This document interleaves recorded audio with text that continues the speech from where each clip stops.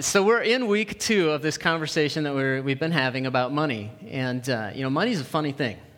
Last week, we started out with basically step 1, the most important thing you can do as it pertains to living inside of God's favor, God's financial blessing.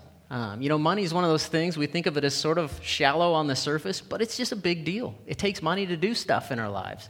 And it also has implication for every other areas of our lives. And last week, this is what we said. Step 1, the most important thing we can do is learn to view God as our provider. Because if I view God as my provider, it will create gratitude in my heart, which will then create a desire for me to cooperate with Him. So the most important thing we can do is view God as our provider. Because what it also does is it causes us to look back in time and see all the ways that God has provided for us up till now, and say, wow, you know what? I think I can have faith that God's going to provide for tomorrow as well. But if we don't view God as our provider, we tend to do a couple of things. One is we just ignore what He says about finances altogether. That's probably the most common response. The other possibility is some of us will, if we don't view God as our provider, we'll still sort of fulfill our financial obligations to God, but we do it out of a sense of duty, right? Like, I made the number, so now God can't talk to me about being generous in any other way. The most important thing we can do is view God as our provider. You know what? Peter and Laura are making a big step to move all the way to Hawaii. Step of faith, as you've shared all along the way. But you know what's amazing to me? Every conversation I've had with Peter, he said, you know what? God's going to take care of this issue and that issue, because you have a long history of seeing Him come through in a lot of ways. Really, really important. But the subject of money still remains, at best, sensitive, at worst, kind of sore. So sometimes people will ask me, why talk about it? Why talk about it if it's a sore subject? And the really simple answer is because Jesus talked about it all the time. You may not realize this, but Jesus actually talked about money more than He talked about heaven and hell combined. It turns out it's kind of a big deal to Him. If you read through the parables, through the Gospels, you'll actually find that almost half of the parables, wealth and the things you can do with it, basically, possessions, are the principal subject of nearly half of Jesus' parables. I didn't realize that until I heard somebody say that the other day, and then I had to go check for myself, and sure enough, it turns out Jesus knew something that we didn't know. Jesus knew that money and the things that we can do with it would actually be one of the chief predators of your soul and mine. Jesus understood that. It's why Jesus said in Matthew 6 that where your treasure is, that's where your heart will be also. And it's so true.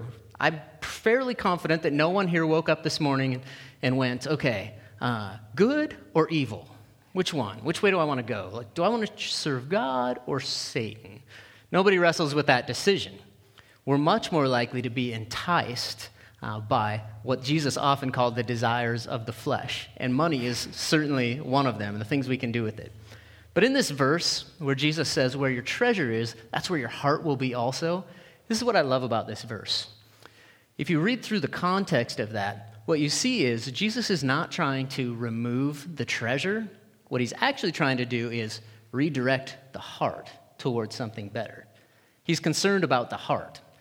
And so when people want to know why we talk about money, it's because of that. My hope for you, my hope for everyone who's attached to Center Church, is that we would be able to live free from the grip of finances, from the grip of money, that we would be able to experience the joy of just being generous. Have you ever been generous at some point and thought, you know what, that was awesome. That was a really great thing. I wish I could do that more often. My hope is that we'll experience that more. My hope is that as we grow in our faith and our trust in God, what we'll actually see isn't that we're giving more stuff away. That probably will happen, but that we'll actually see God wants to be generous in His provision for us. Those are the things that I hope for each of us. And so that's why we've for the first time in our young history as a church, have decided, let's make a focus on money. And, the money is such a funny thing.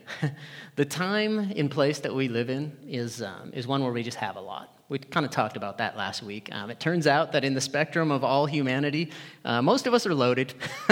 Not many of us are like slipping by on that, because we just live in a place where even the poor in our society have options. In our society, if you're in trouble, you can just borrow someone's phone and push 3 digits and help will arrive. Or if you have no food, you can go to places that will feed you or no place to stay. We have those things in our culture. We just have a lot. And for us as Christians, people who are surrendered to Christ, this abundance that we live in, we don't face the same struggles that the early church faced. The abundance that we live in, it kind of pulls us toward being what a guy named Gene Apple called being economic atheists. I've used the phrase fundamental atheist several times over the years, and he pointed it towards finances specifically, but this is what it basically means. He gave us his definition. He said it's someone who believes they can live outside the economic fences of God's favor. So it looks like this. I'm a Christian. I believe in Jesus. I believe absolutely that he paid for my sins. I trust God with my eternal destiny. I'm certainly raising my children to the best of my ability, the way God has laid it out in front of me. I'm trying to be a godly husband. I'm trying to have godly character. I'm a Christian. I believe in God. But there's this one area over here where I'm living as if there was no God. So I'll give you an example. Hopefully this won't strike at home for you. Hopefully it's just a generic example. We trust Jesus in every area of our life, except for, there was this one time, a long time ago, when someone really hurt me, and I'm pretty bitter about it. I'm going to go and hang on to that. Jesus is still like my God, but in this one area, compartment of our life, we kind of live like an atheist. Hopefully that's not you. I definitely wasn't talking about you if it is. But finances is often one of those for a lot of them. I'll be the first to raise my hand. Money's tough to let go of. My wife and I, we have this weird dynamic because I'm the person who believes in, if you can, just buy the good one so you don't have to worry about it. But she's a person who, we battle about our toaster all the time. She believes that the cheapest toaster that will actually transform bread from not toast into toast, that's the best toaster. And I'm here to tell you, it's awful. It's absolutely awful. Don't buy the cheapest toaster. Money's hard to let go of. She has a hard time with that. I probably should have a harder time with it. But you know what? Sometimes we do have this tendency to say, okay, I trust God. I honestly do. I honestly trust God. But in this one area, I'm kind of living a little bit as if there was no God. It's a little bit harder for me to trust God in that area. If that's you, you are not alone. You're not unique in that way. The economic atheist is basically the person who hasn't quite reached the point of trusting God's promises for their financial well-being. And a lot of us at times live that way. And so for a lot of us, finances are the big area. Now, here's the thing about money. God has established some financial fences in the Scripture. And that's what I want to talk about in the remainder of our time together. I'll get this out of the way. Pastor Rick saw the fence earlier this week, and he thought that it would be a really good idea for him to bring a big giant D and put it right here. Little football joke for you. So if you happen to be packing a cardboard capital D along with you, now's your time. Speak now. Okay. No D fence. Just a regular fence. I think if you follow the analogy of the fence, it actually will make a lot of sense for you and be really, really helpful. Think about the function of a fence. What does it do? You put a fence around your property to keep the kids in, keep the dog in, keep the neighbor's dog out, keep that guy that keeps driving up and down the street really slow out. All right, you keep the kids in, you keep the intruder out. Or maybe a different kind of fence like a guardrail. It keeps the car where the car should be and not over the cliff. Or if you've driven along a highway where there's a rock face, and sometimes they have fencing attached to them to keep the rocks off the highway, the fence keeps the in, and the out. It's there for protection, right? I mean, that's sort of the essential function of the fence. Well, what happens is there's something on the other side of the fence. You can go on the other side of the fence, but what happens when you do? You leave the area of protection. And that's how God's economic fences in our lives work. It's true for economics. It's true for every other area of life. It's just harder to swallow when it comes to money. So think about it this way. If I said to you that, God has set up a fence around your marriage, fidelity. God wants you to be faithful to your spouse. It's not hard for you to believe that if you leave that fence, it's going to be damaging to your marriage. I think you can easily believe that. I can assure you that it will. Here's the thing, though.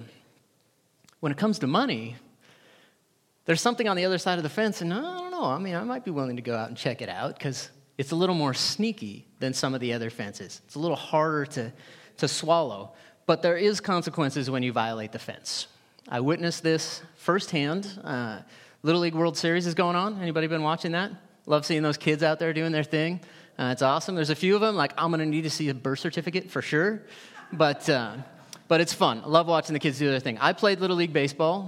One of the teams I played on, probably the best team I played on, was sponsored by Burger King. And I probably told you this before, but our rival team, this is not a joke, as God is my witness, our rival team, McDonald's, not even making it up. And one particular game, I don't remember if we were playing McDonald's or not, but I was playing center field. We were in the field, and a kid named Paul was playing in left field. And I'm in center field, and the batter hits one deep to left field, and Paul turns around, and he starts running straight back toward the fence. And I can kind of see from my vantage point, I'm like, as I'm running to back up the play, I'm like, you know what? I think that might be going over the fence. Like, that's pretty deep. If you're a baseball fan, you've probably seen some highlights where the outfielder runs back and it's going over the fence, but no, they jump up and they reach over the wall and they take the home run away, they catch it. Well, Paul is about to go down in a blaze of glory. This ball's going back, and as I'm getting closer to the fence, I'm thinking that's going over. And sure enough, the ball goes over the fence, and Paul goes over the fence right behind it. Just full-on Superman style over the fence. Ball goes over, Paul goes over, everything goes over the fence, except Paul's pants. Paul's pants were firmly attached to the very top of the fence. And so Paul's hanging over the other side of the fence with his pants at his ankles stuck to the top of the fence. And it was over 25 years ago, but I'm here to tell you, you can't unsee that. Like, she's lodged in there. It's not going away. But Paul found out that day that violating the fence, it has consequences. And I found out that day that when Paul violates the fence, it has consequences for me too. But the fence is really there for a reason, right? Sometimes they have much more dire consequences. So what are some of these fences?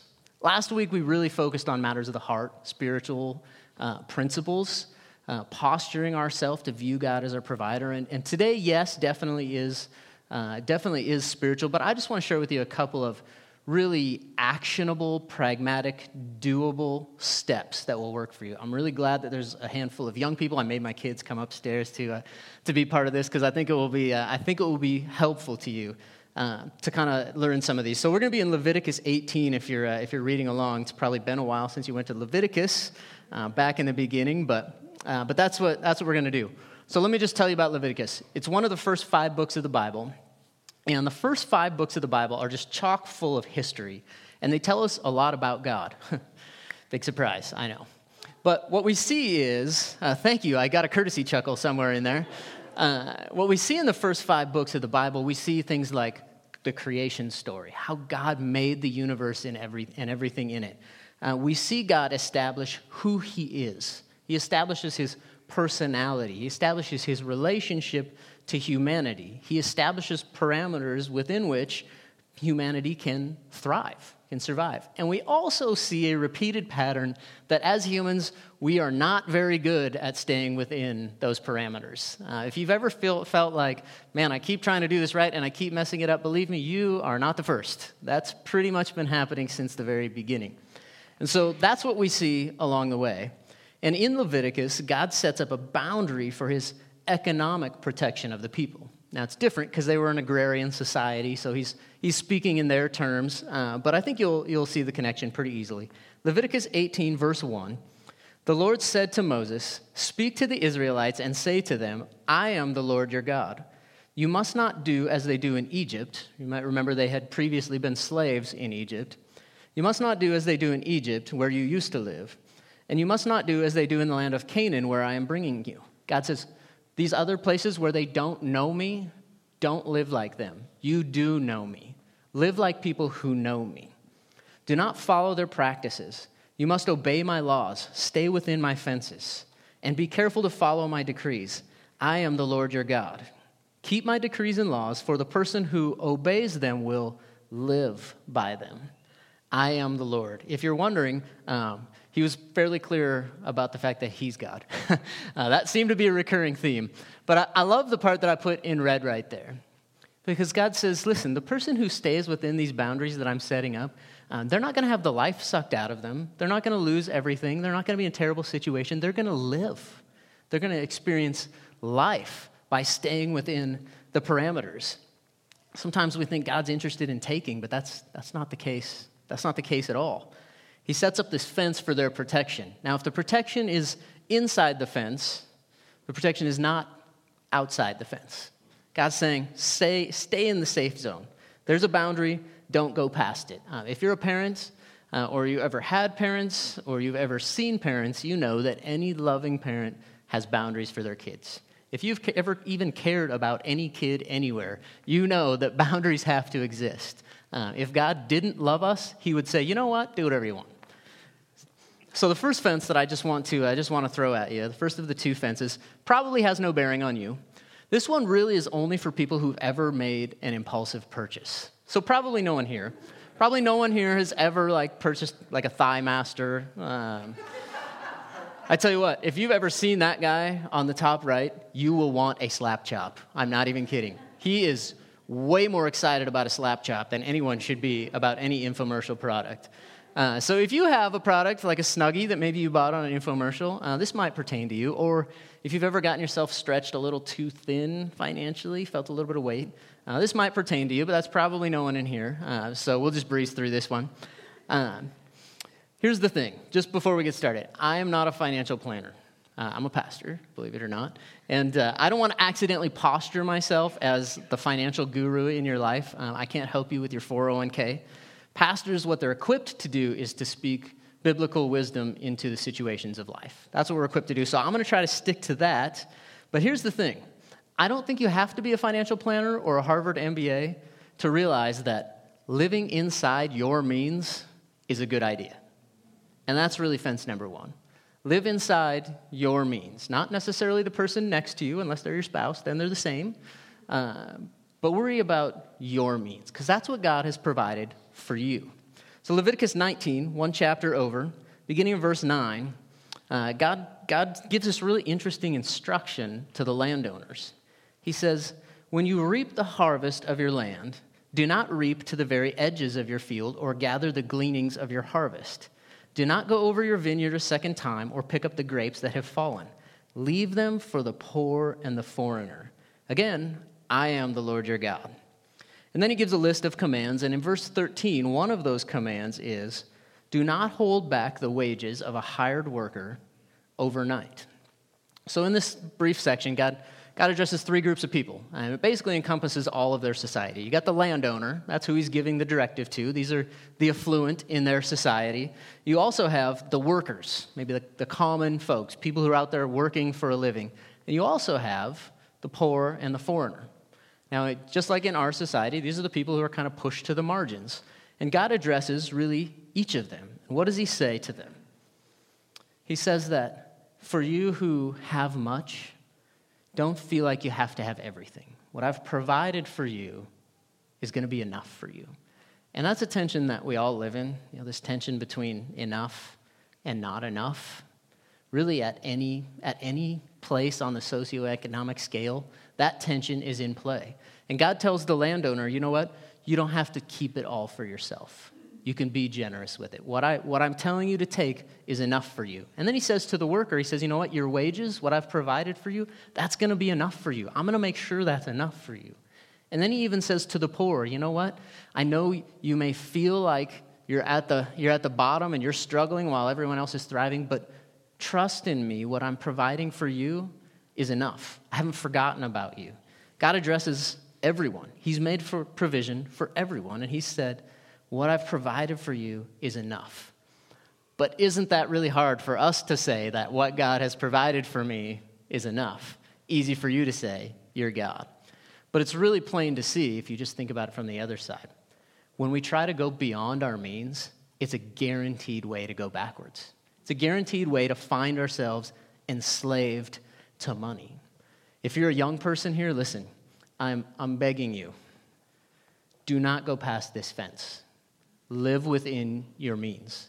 Now, if you're an older person here, I don't want you to go past the fence either. But if you're a young person here, listen, trying to live beyond your means will make you a slave for years. It will dig a hole much bigger than you ever wanted to be in. respect this fence. So again, I'm not a financial advisor, but I want to give you a tool. This is kind of unspiritual, but I don't want to just say live within your means and then go and figure out how to do that. I want to actually give you a tool. So if you have a financial plan in your household, which I know a lot of you do, awesome. Keep doing that. If you don't, or you're not there yet, maybe you're, say, like going into 7th grade, take note of this. Let's do this. If you have kids, take note of this. Teach this to your kids. So the plan I want to show you really quickly is commonly referred to as the 10-10-80 plan. It's based on biblical principles. There's a lot of great ways to manage your money, but this might be one if you don't have one because it's super simple. Essentially how it works is this.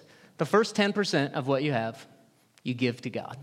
You give it back to God, as a matter of fact, returning it to God. And the place that we do that is in our Christian community, your local church. Maybe that's here, maybe that's somewhere else. Maybe you're listening online, you go to another church. Wherever your Christian community is, that's the place to return that back to God. Now, the economic atheist will say, wait a second, I'm better off with 100% than I am with 90% because, 100 is more than 90. Product of public education right there. I figured that out on my own. 100% is better than 90%, but the question that's not accounted for in that is 100% outside the fence of God's favor really better than 90% inside the fence of God's favor? I'm not going to go that direction right now. I know what my answer is, so you can think about that for you. Is 100% out on my own outside of God's favor really better than 90% inside of God's favor? You can answer that for yourself. So the first 10%, return it to the Lord. The second 10% is a savings, a margin, a cushion. It doesn't sound super spiritual, but you might remember a few months ago, Pastor Rick talked about having margin in our schedules. And one of the things he said was that when our schedule gets tight, what's the first thing to go? Things like spending time with God, being in a Christian community at church, being in a Christian community outside of church, spending time doing the things that will actually feed us and build us up. Those are the first things to go when our schedule gets tight. Well, the same thing is true with money. What's the first thing to go out the window as soon as the finances get tight? Generally speaking, it's going to be whatever thing God has called you to do. Giving, being generous, investing in other people, those are the first things that go. My morning coffee for $6, that's pretty far down the list. That's, like the 12th thing to go. But the things that really matter, those are usually the first thing to go when the squeeze is on. We can avoid that if we have some margin, if we have some cushion. So 10%, what's left over? 80%. That's the part that we live on. Now, you might be thinking, in fact, there's a good chance that a lot of us are thinking, I can't live on 80% of my income. And that might be true for you. Maybe your financial obligations exceed 80% of your income. Maybe they exceed 100% of your income. That may be true for you. That's true for an awful lot of people. You're certainly not alone.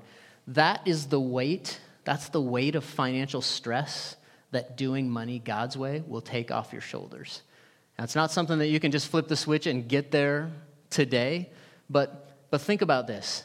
If you were to get in a position where you could execute the 10-10-80 plan, that financial burden would be light because you would have financial margin in your life. You'd have cushion.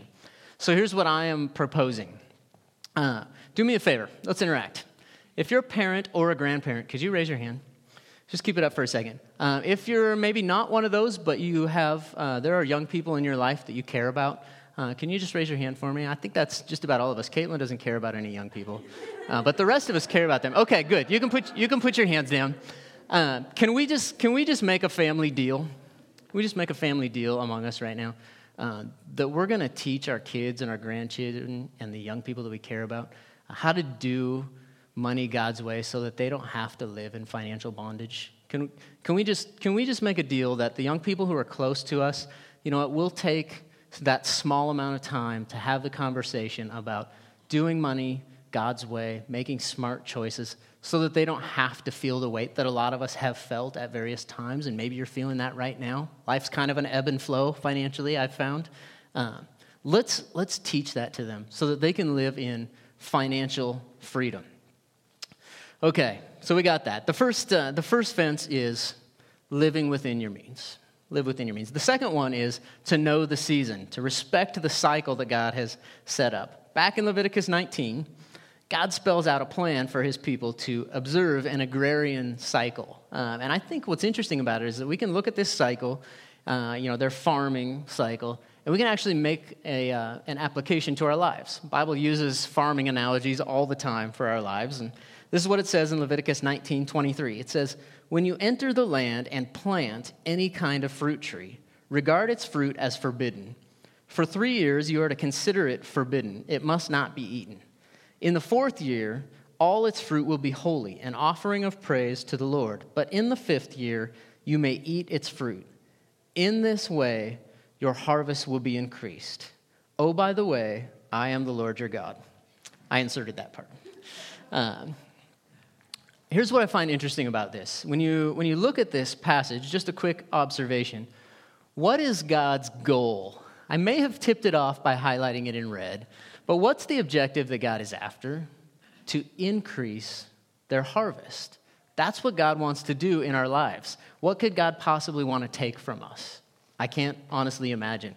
God's intent is to increase your harvest. That's what the fence exists for. So we see this cycle in here, and it has 3 parts. I think we can see them all in our lives. The first one is the planting season. The seasons of the cycle are to plant, grow, harvest. I was really hoping that I could make that last one thrive, but it's just not there.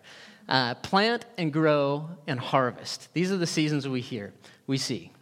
All through your childhood, all through your adolescence, young adulthood, you are not a financial asset to your family. I don't know how to say that nicely to you, but if you have children under the age of 25, they are, I'm sure, a very well-loved financial liability.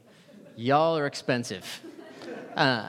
That's just the reality. But in that season of your life, your parents, grandparents, friends, teachers, all kinds of people are investing, planting into you so that in the future you'll be able to go out and thrive.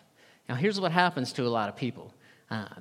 They get a little bit of financial freedom, maybe a first job, and all of a sudden, I got to have. We feel like I got to have this, I got to have that. Maybe it's not even a first job, maybe it's just an allowance. There's just this need to have. You're in the planting phase. Don't shortcut the cycle. Don't have to have it all right now. Respect that phase. The second phase is kind of when we enter middle adulthood, maybe in your 20s, 30s, 40s. This is the growing phase.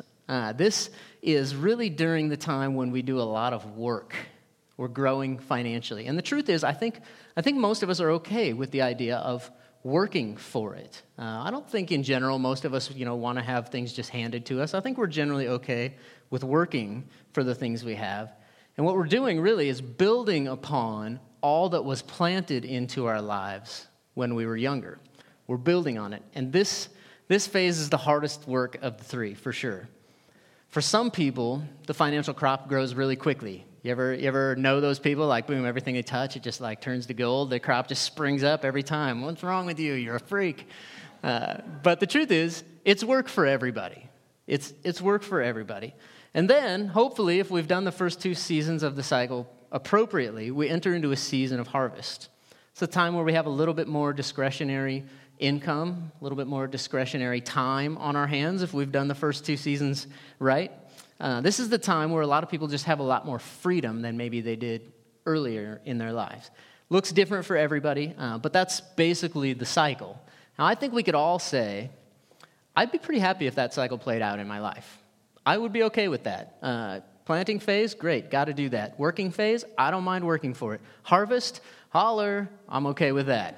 Right? We'd all be pretty okay with that. But let me ask this question. What would have happened if the Israelites had gone into the land, planted their plants, and then immediately harvested it the first year and eaten the fruit? Would the 5th year have been as abundant? Well, no, because their fruit trees wouldn't have matured in the way that God intended. The harvest of the 5th year wouldn't have been the same lush harvest that they ended up with. So listen, if you're a young adult in this room, if you're a teenager, honor this cycle. Think about what you want the harvest season to be like and take the steps to get there. Think about maybe some people in your life who have made that happen, and you look at their life and think, you know what, I'd want to be like that. Take their advice, not your buddy Jim, okay? Jim doesn't know yet because he's still planting. He's still being planted, I guess. Take the advice of people who are already there. If you're in the growing phase, which is probably a majority of us, don't be tempted to try and get to the harvest too quickly. That will stretch you thin. That will create pressures, and it'll actually rob from the harvest. Don't try and keep up with the Joneses, because that's what the Joneses are doing. Why would you want to get there before them? They're stretching themselves thin at a faster rate than you. That's all they're doing. Honor God's financial cycle. Not the most overwhelming spiritual concept, but what it does is it honors God.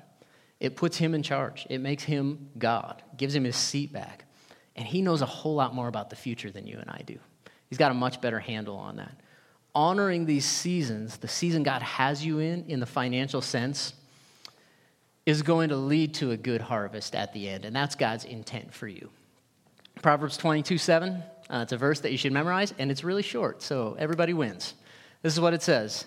It says, the borrower becomes the lender's slave. You ever felt the weight of that? I just cannot ever get out from under this. Indebtedness will do that to you. Don't let that happen to you. So God has established these two fences. Stay inside your means, not your neighbor's means, but your own means, and know the season that you're in. Now, I've been a pastor for a while, and what I do know is that there's an awful lot of people, well-intended, unintentionally, living outside of the fences, living outside of the parameters of where God has says this is the safe zone for you.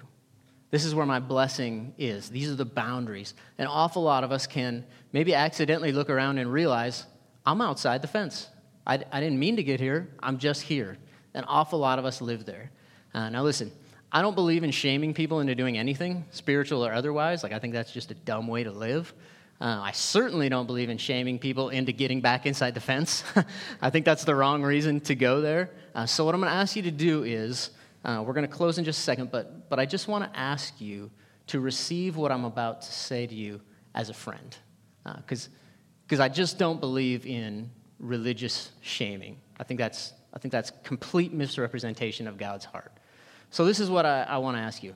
Could it be that you're working really hard and making plans and doing calculations and taking all the steps that you know to take? Could it be that you're doing all of that when really the only thing that's required is to just hop back over the fence?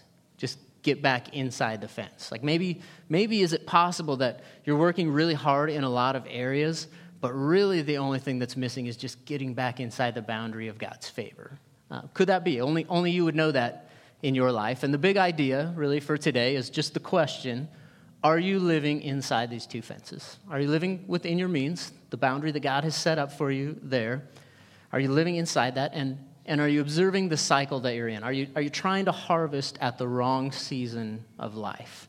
I pray that you'll choose life inside the fence, because God really does intend not just to make sure you get by inside the fence, but he really does intend to increase your harvest, that you would have true life, that you would have a full and abundant life. That's his intent for you. And I pray that really none of us would live like the economic atheist, where we would hold on to that area so tightly that it leaves us as the one in bondage. So this is what I want to do.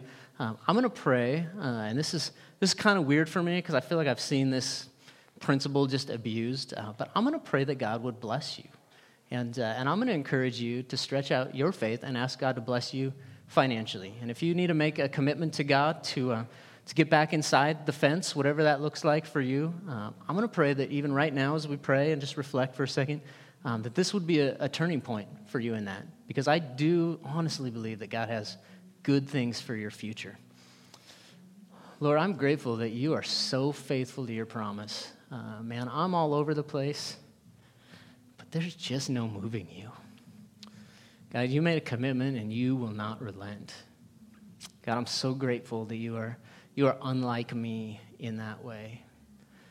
God, I thank you for your promise. God, I thank you that you have established this agreement that if we'll honor you, you will provide and prosper us, Lord, in this life, whatever that looks like. And so, God, I want to pray for this group of people, these friends that I care so deeply about. God, I pray that you would protect our hearts from just the allure of wealth and possession and the need to have. God, I pray you protect our hearts for that we would never look to that for our joy and for our hope. God, but I also pray that you would bless these households financially. Lord, that you would, God, that you would send in just an amazing provision, Lord, that would allow us to live generously. God, that would allow us to be so grateful for what you've done that we just couldn't help but live generously. And so, God, I thank you for all that you have provided. God, I pray for each and every home that this would just be a season of blessing, God, and that it would be a tool you would use to turn our hearts back to you and to praise you for it, God. In Jesus' name.